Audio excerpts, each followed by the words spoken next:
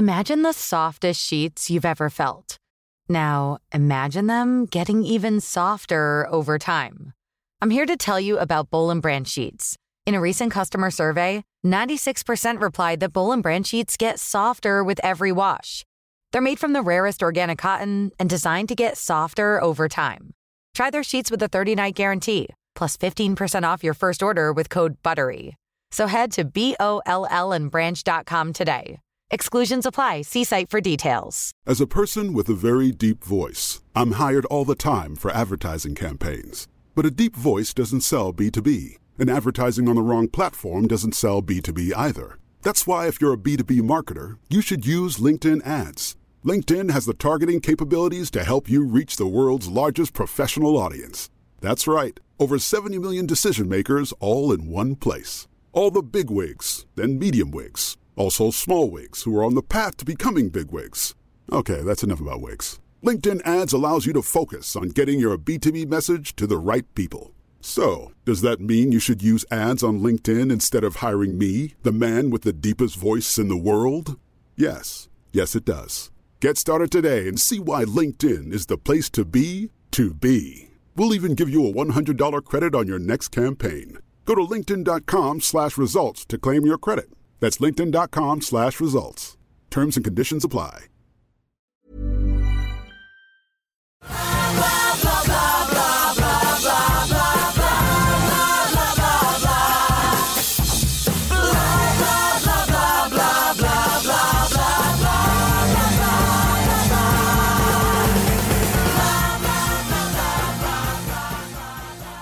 Hi, everybody. Welcome to the Billboard on Broadway podcast. I'm your host, Rebecca Milzoff, features editor at Billboard and Broadway fan extraordinaire here.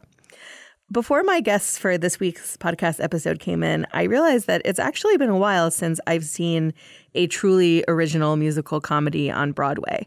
Many of the comedies that we see now are based on pre-existent material, which isn't a bad thing. There have certainly been some great recent examples of that, like Mean Girls and SpongeBob SquarePants that I particularly enjoyed. But it's not every day that you hear about a new comedic story taking musical form here. Probably the most recent one I saw was towards the end of 2018 when I went to the Prom. Not a prom like an actual high school prom, but the show called The Prom. The music and lyrics are respectively by Matthew Sklar and Chad Beguelin, who have worked together for years on shows like Elf and The Wedding Singer, so musical comedy is very much their stock in trade. The stars, Brooks Ashmanskas, Christopher Sieber, Beth Level, and Angie Schworer are four of the funniest people on Broadway, period, which turns out to be useful because this show requires them to pretty much poke fun at themselves constantly. They play four Broadway actors, a stretch, who star in a show called Eleanor the Musical about Eleanor Roosevelt. You may judge whether that was a good or a bad idea. When opening night does yield the kind of horrible reviews that can realistically close a show, they decide that in order to salvage their reputations, they have to perform a grand act of goodwill that will attract good press. So they go to a small Indiana town where they hear a girl named Emma has been told she can't take another girl to her high school prom. What ensues is what I'd call a mix of hilarious farce, some really heartwarming poignancy, and especially for anyone who loves musical theater, a send-up of the kind of divas that we musical theater people actually really love. Unsurprisingly, it was a great deal of fun this week to chat with Matthew Sklar and Chad Beguelin, along with Christopher Sieber and Beth Level. Flowers accept the rain and grow more beautiful. Babies accept their mother's breast so they can grow strong. I accept that I was born a handsome man. So join with me and sing this acceptance song. So to start, could you all tell me who you are and what role you play in The Prom? Sure. My name is Chad Beguelin. I wrote the lyrics and co-wrote the book. My name is Beth Level, and I play Dee Dee Allen. I am Christopher Sieber, and I play Trent Oliver, a former member of Actors Equity Association. I'm Matthew Sklar. I wrote the music to The Prom. So this is the kind of show with a zany plot that when people ask me what is the deal with The Prom, I find myself giving like a multi-sentence explanation. What do you all tell your friends and family when they ask, what is this show about? Just like somebody say that. Somebody say something. It's really about these. Thank you, Chad. Yes. It's really about my life, Chad Beckman. No, it's about these Broadway actors who decide they need a little extra publicity, so they find this cause celeb, and it turns out that there's this girl in Indiana who isn't allowed to take her girlfriend to the prom. So they decide to go down there and change things and have a rally and make T-shirts and change minds. And, of course, they're so self-absorbed that everything goes horribly, hilariously wrong. That was really good. Yeah. There's still a few sentences there. Yeah, it's a great show for hilarious, self-absorbed people. I've never heard so much laughter for self-absorption in my life. I think, it's genuinely delightful. I will say, having seen it a little while ago.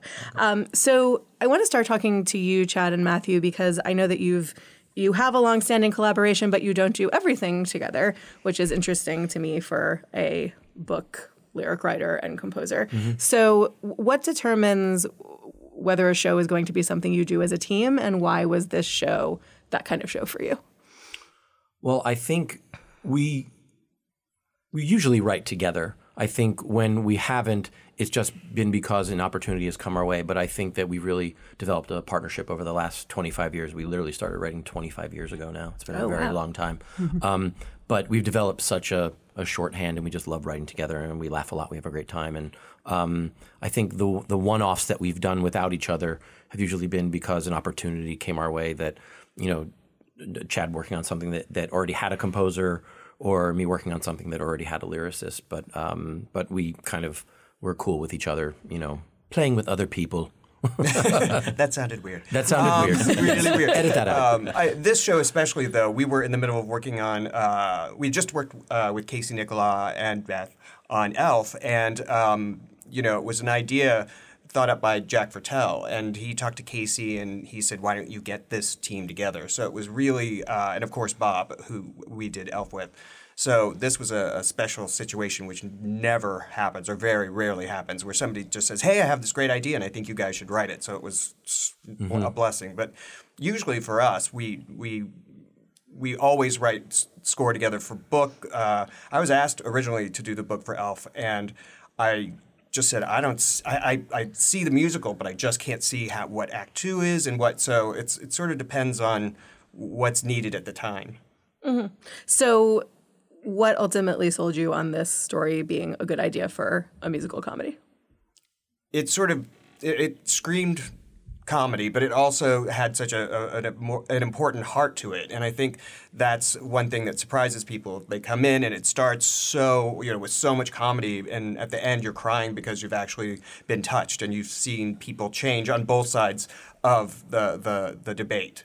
Mm-hmm. Mm-hmm. I feel like everyone here is a veteran of musical comedy in some way, and I've certainly seen the two of you in different shows over the years and enjoyed them very much. You particularly in Into the Woods, Christopher, I have to say. This is like one of the things that stuck with me over many years of seeing shows. Oh, cool. And this is the kind of show that, as you said, it starts almost so farcically that it seems like it would be a ton of fun for everyone involved, both on and off stage, but it also might be hard to sort of rein yourselves in to a certain degree. So I'm curious, just from an actor's perspective and from the creator's perspective, is this a case where something that looks very free on stage is actually very tightly choreographed behind the scenes? Yes, absolutely. Yeah. And I was asking the other day, I said, have we added time to the show? And it's like, no. So we are really, it's like scripture kind of, and what we do. We respect it so much. We're not going to go out of bounds with what we're supposed to do in the storytelling. And I'm glad you think that it's because it is so much fun. But comedy's hard. Mm-hmm. It's math. And, we've all, with the creatives, figured out the best way to serve up this math problem and to get the results and to get an A on the math test. And we're still discovering that. Yeah, we're still discovering it because the audience will always tell you, if you're doing comedy right, of course. But like during the whole creative process of this, I mean, Chad, and Matthew, and Bob, and Casey were so generous with us to let us go and play. So, but we've all known each other for 25 years, the creatives, and we've all known each other for a long, long time. So it was like the safest Absolutely. wonderful room of fun people just for the common goal of making this great show that we have now. So it's very funny that you should say it looks kind of freewheeling and like we're just trying to make each other laugh, and it's actually not. It's really all scripted. I don't think we ever go out of bounds. No. Very rarely we ever go out of bounds. No, because it wouldn't be funny, Yeah. The comedy is so well written and it's so in our bodies. Yeah. So we respect that. Truly a part of us. Yeah. Is it tempting? Boy. Absolutely. It's where you're like, oh, Absolutely. but it wouldn't, because it's like a house of cards to the show. Yeah. So if there's something, you go off a little bit on something, if you were to, we don't, but if we were, it could affect a part of the show later on that the audience wouldn't react in the way that they should or even feel. Mm-hmm. So the opening sequence of the show was one of the things that we worked on every single day for years, because the entire show hangs on this exposition of it. But it was to do it in such a way that people. It's a little confusing at the top. People are like, "Oh, I thought this was about the prom, but it's at an opening night." And then it all comes clear, and you can almost hear the audience go, "Oh, there we're going there." And then we've got them, but it needs all of that stuff. But we worked on that opening scene many times, forever. Yeah, how many songs? I mean, I can sing 3 right now that were. I think we probably had 6 opening numbers. Yeah. Like that. But the opening number we have now is probably the 17th version of that song. We every day we tweaked it. We were out of town in Atlanta. Constantly we were throwing new lyrics, but with the same tune. Yeah, and poor thanks Beth a and lot. Brooks. And I felt so guilty. I would carry lyrics in my bra. It's like, what is it today? Before I went on, I was like, okay. They were down in the dressing room. Run this whole thing with me. Yeah, we would run the first scene every night until we left Atlanta. Until we left. With the last performance we were in Atlanta, we ran the scene because we're like, I don't know. No, if we don't. Yeah. And then you changed it. And then we completely changed it from Atlanta to New York. By the way, it's not fun for me because I was running out of hives. I was like, how many times? I was like, can I work in chives? I've got nothing. So it was like, anytime Casey would come up to me, I would just get the rhyming dictionary and be like, oh God, here we go. So, but that running out of hives. I was like, what can I do? But also the hives. You're welcome. Yes, that was at one point. Yeah. But the great thing about that opening sequence and working with this cast is that we could just go to them and say, what doesn't feel right? What are you feeling? And that is not usually the case. And really quickly, I was working on another show with another director, and 2 of the actors were so just wanted more time and wanted more stuff. And the director had said, you've got to turn this scene down. And they were handing out pages, and he's like, just run. They're coming into the building now. Just run so they don't trap you and talk you into. So it was the exact opposite of that. It was like, I don't have to run from the building because the actors are going to get it changed, and we could just ask for their input. And, we're not up there. We don't know what they're feeling. So it was just great to work with this cast. Yeah. With all of the versions that this opening went through, was Eleanor the musical always the flop musical? No. Tell me more. So in early days this is of the good, prom, though. Go ahead. But in the early days of the prom musical, one of our favorite things. Our opening number basically was the finale of 3 different terrible musicals. So Brooks was starring as Forrest Gump in Forrest Gump the musical. Beth, you were Mama Fratelli in Goonies the musical, and Christopher, you were A Long Day's Journey into Night, the musical, which was and we staged the end. We staged the end, and it was this kind of massive sequence, and we all loved it. But what we learned the first time we put it in front of the audience is that they were unsympathetic. I mean, the characters were unsympathetic, so we didn't want to go in their journey with them, and so we immediately started working on a new version. But if you want to. Well, yeah, it was. We would see the bits and pieces of the finales, but then in between, the actors were complaining and they hated their lives, and it was sort of hard to feel sympathetic for somebody that's on Broadway in a show. So many people in the audience are like, "I would kill to do that," and we're stars in said shows. But I think the way it was staged, they would be taking their bows and singing. I hate my life. I need a drink. It was like something like that. So we were like, you probably don't want to spend 2 hours with those people. So it sort of got cut pretty quickly. Well, when we read it on the page when it first came, because after every single opening or finale of said bad Broadway show number, there was a confetti cannon after each one of them. So after what was it? Gump. It was like the button of the number, and then a confetti cannon, and then we're the Goonies in the whole goontastic world. Confetti cannon, and then Long Day's Journey into Night, black confetti. Black confetti. So you were assaulting the audience right at the top with confetti cannons in the opening number. Yeah. Which is awesome. Which is a strange idea. We still kind of know the songs, which is they're absolutely. kind of there still. We should do the greatest hits. We want to do it one day. I feel like it'll be useful when at least the first two of those get produced, because I feel like they will happen. And likewise, Eleanor seems totally believable to me. I mean, what was the thinking into why this musical actually did work where the other three didn't? Well, we decided we were trying to tell too many stories up front, so we demoted Chris's character to a cater waiter, which was tons of comedy, so it ended up working really well. And then we just wanted something that seemed really pretentious, and then, you know, part of the fun is then hearing the reviews and hearing how completely awful it is. But we wanted something where Brooks and Beth could be together and nervous together and worried, and, you know, then get their spirits crushed. Yes, I guess Eleanor's story is not quite as action-packed as Alexander Hamilton's, but I figured if you can have Hamilton, why not Eleanor? Was the hip-hop? Yes. Was the hip-hop? Yeah. I don't want to ask anyone to badmouth anything that they've seen in the past, but you've all been around for a while. Have you seen the equivalent of Eleanor the Musical in your time on this theatrical earth? Yeah. Oh, sure. Of course. I probably have been in many Eleanors. Many Musicals are hard. They're hard to do, They're hard to do. Well, you know, the best of intentions go in interesting directions, I guess.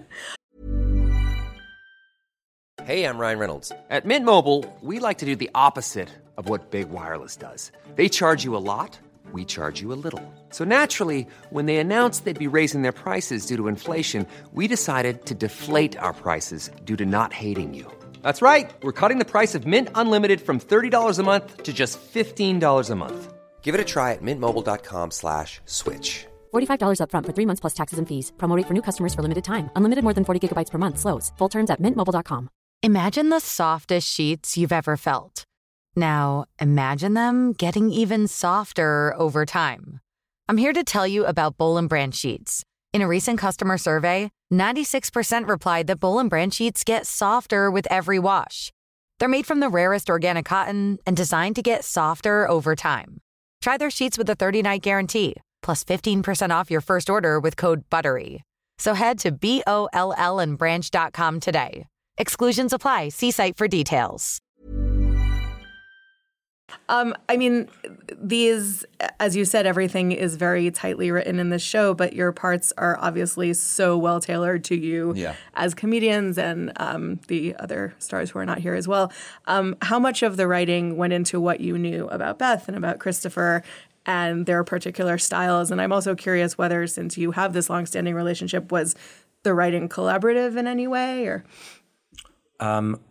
I think we always had their voices in our mind, even when we were starting to write it. In early days, they didn't even know about it. Which never happens, by the way. This never happens. Because, you know, the Bob, Chad, Casey, and I, you know, would sit in a room and brainstorm, and we're like, I think this would be great for Beth. I think this would be great for Brooks, and then Chris and Angie.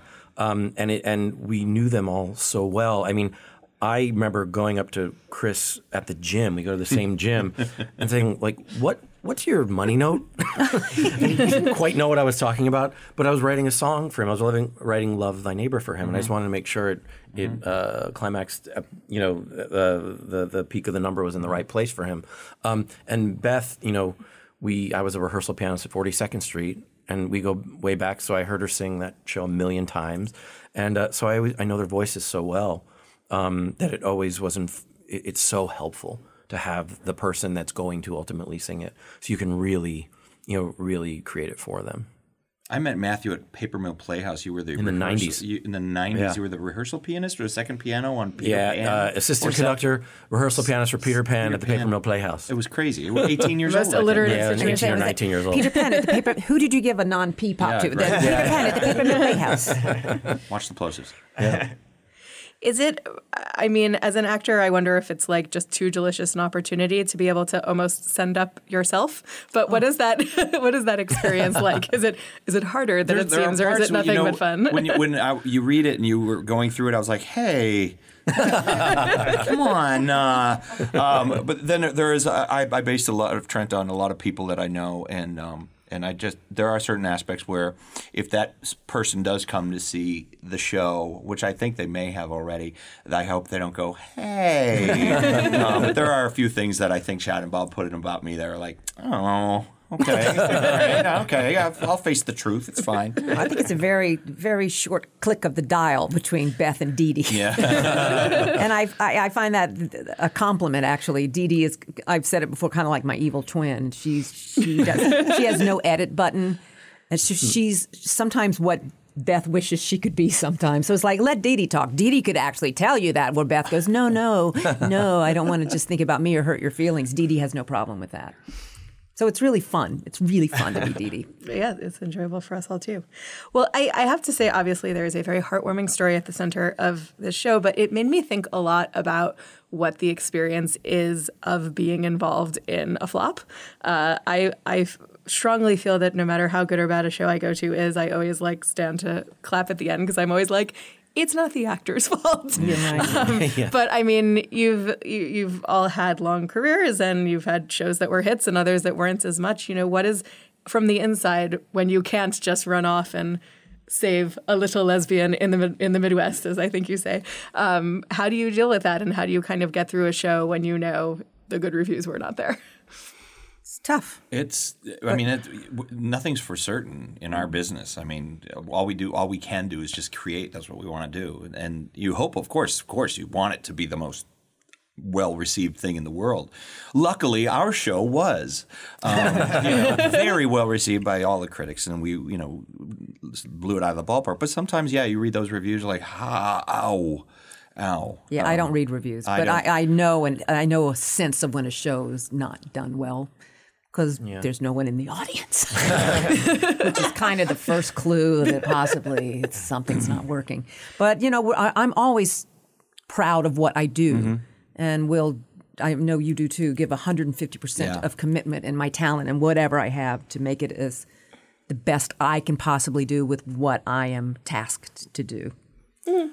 Yeah, I've been involved in a lot of shows as a pianist, and a few of them had terrible opening nights. And I would say by one of them, by 10:30, the opening night party was over. Oh, it was over. Everybody had left because there was so much buildup to this thing, and we thought it was good, and then the critics just did not like it, and it was just such a terrible feeling because just knowing everybody put all that hard work and time and talent and money into this thing, and it just didn't work, and it was just so depressing. I felt so badly about it. And the show is written by some of the most brilliant people, and the most brilliant people have had shows that don't work, and it's just a reality of it all. And you just try to do your best every time. Yeah, well, thankfully for this, our opening night, because of a snowstorm, was delayed. Oh, it's crazy, yeah. Like an hour, yeah. Yeah, so by the time the show was over, the reviews were already out. Yeah. And I looked over at Bob and Matt, and they were on their phones, and they were tearing up, and I was like, oh, God, it's not that bad. I was like, please, God, no. And they're like, no, it's that good, that good. I was like, oh, thank God. Because I was like, I don't know, I'm seeing two straight guys cry. This is not good. This is not good. It was a crazy moment. I mean, we've been working on the show for 8 years, and because of that delay, the reviews were out, and my girlfriend came to me as soon, right after the show was over, and she was sobbing, and I got so scared. I was like, what? She's like, the New York Times is a rave. They said that you made him believe in musical comedy again. And I was like, what? I said, Bob, get over here. And it was just one of those moments I'll never forget. It was amazing. Even. Yeah, Brooks went. We were delayed because we had this massive snowstorm. Yeah, actually, we had no musicians or sound people. Was it 2 or 3 musicians actually didn't make it in, and they stole musicians from another show? Yeah, we had a sight read the show. We had a bass player that was supposed to sub at Mean Girls, came to save us. He sight read the show, and then for Act 1, we had no read 2 player, and they found somebody who could get there to sight read Act 2. It was just craziness going on, and we had no sound person, which is why we really couldn't start. Right. So everything was pushed that evening. So And then Brooks went out to the alley to smoke, and then he came back and he said, "Well, the time's left us." And we both just looked at each other. We burst into tears. We were like, It's very emotional. This one especially. This one especially. Because when you finally caught up with me, in the red carpet line, it was just very small. It's like, got great reviews. I'm like, exactly. I'm sure that a good review is always a pleasant surprise, but was the sort of monumental nature of the reaction to this a surprise to you guys? Because I have to say, on a happy note, that there's like so much cynicism about everything these days, and I think especially from a critical point of view towards anything that's like silly and happy. So I was very sort of encouraged to see like what a positive reaction there was. I think someone could have taken a different viewpoint and not been into something that is just upbeat and has a positive message and is funny and like delights in silliness. Yeah. Well, I think because the show has that emotional center, I think it balances everything out. Yes, it's fun. Yes, you're going to laugh your butt off, but you're also going to be really moved by the center of the story. And also the relationships that form between Dee Dee and Mr. Hawkins, and then Barry and Emma, like those stories are really, and those characters are just beautiful. And so I think there is a real emotional center of it all. And I think if that wasn't there, I think it might have had a different reaction. But I think because of the heart of the show, I think that's why it seems to work. That makes sense. Okay. Yeah. Fair enough. I have to say also that when I think back to my prom, and I want to return to that in a moment, I feel like what you remember about a prom, besides the people, is the music. And I wondered how much the centrality of music to a prom was what made it kind of a perfect centerpiece for the show. Yeah, it definitely, there are two worlds in the score, and there's the sort of young pop sound, and then there's the Broadway sound. And so we wanted to make sure that those were very separate, and those were, because there are two worlds, we wanted to make sure that they had their own voices, and especially where they sort of come together, and in the end of Act 1, where it starts with Barry, and then it's the same song, but it turns into a very different sound, and Matt can speak to that more technically than I can, but suddenly it just has a completely different feel. Yeah, that song was really, really fun to construct. It had to be a melody and a chord structure that would work kind of in the Broadway kind of boppy feel for Barry, but then also you could take it and straighten it out and kind of have an electronic music sound underneath it, and it would still feel realistic. So it was a tough one to figure out, but yeah, going back to your question, proms are inherently musical, and I think that is definitely something that excited me about the story. We wrote Wedding Singer. Weddings are inherently musical too. It's just like these events, these big parties, the music is such a huge part of it. So whenever you're musicalizing something, you want to make sure that it's something that the music feels like it's organic. So that is definitely one of the reasons the story popped for me when it was first pitched. Mm-hmm. I have to ask all of you now, what do you remember of your own proms? And do you remember if you had like a prom song? I remember mine was With or Without You. You too. As it should be. Yeah. Wow. My prom was such a non-event. I think proms now are a much bigger deal, like with promposals, and they're like Oh, yes, promposals are so strange to me. That did not exist when I was in high school. Totally. So I was dating someone at the time that really didn't want to go to a prom. It was like, it was kind of a hippie. It's like, sounds not really cool. going to go. Yeah. So I went with, one of the guys in the theater, and we, at the last minute, it's like, let's just go. And I just remember we danced and went home. That was it. Wow. I think our theme was Wizard of Oz. Okay. Fine. You see how much of it imprinted me. It changed your life. Oh, yeah. Who knew? So, but I remember it being fun, and I have one little picture that I can't find because I'm trying to find it. Oh, you got to find that. Yeah. I grew up in a very small town in Minnesota, and so we had the prom at this mall in Minneapolis, which it had like this garden roof because it's cold, and so they had a indoor garden. And there were all these ramps and everything. I went with my best friend's sister because she was super popular. And she was so popular that she couldn't get a date because everyone assumed that she had one, so she asked me. So I went with her. So, but we got to the prom, and I'm wearing this. It was almost like Mr. Rourke from Fantasy Island. I was wearing this white tuxedo. It was all white. It was all white. I remember. And so we get there, and I was so. I didn't know what it was. I didn't know what prom was, and I was like, whatever. I think I was ninth grade or something. And we get there, and the parents of the kids were allowed in the prom to take pictures. So I know, you can't see it because it's a weird podcast, fishbowl element to that. What? Yeah. So the parents were on the dance floor, not dressed in prom stuff, but Vikings T-shirts and ball caps with their cameras, and the big cameras back in the 80s with the suitcase camera, the VCR. But they were on the dance floor with us, and I thought it was so. This is not what it's supposed to be about. It's supposed to be about us and being kind of like dressed up and cool. And I was kind of appalled by the whole thing. And so the next time I went, I brought my friend Cricket, and we didn't wear anything expensive, but I told her to wear the most hideous dress you could find, and she did. And then underneath that, we wore roller skates. So we wore roller skates to our prom because I thought it was stupid. And, that sounds like the most fun ever. and then also, instead of a fancy car or a limousine, we I got a big Winnebago. So valet parked in a Winnebago out front, which is really fun. You were into innovative methods of transportation. I see. I went to 3 proms. The first one, I was a sophomore in high school, and I was dating a senior. So we were going to go, and then she broke up with me a week before the prom, but still expected me to go with her, which I did. And you know what? Awkward. It was not that fun. And then junior year, I went with my friend and had a great time, and that was the junior prom. You're still in shock by that story, aren't you?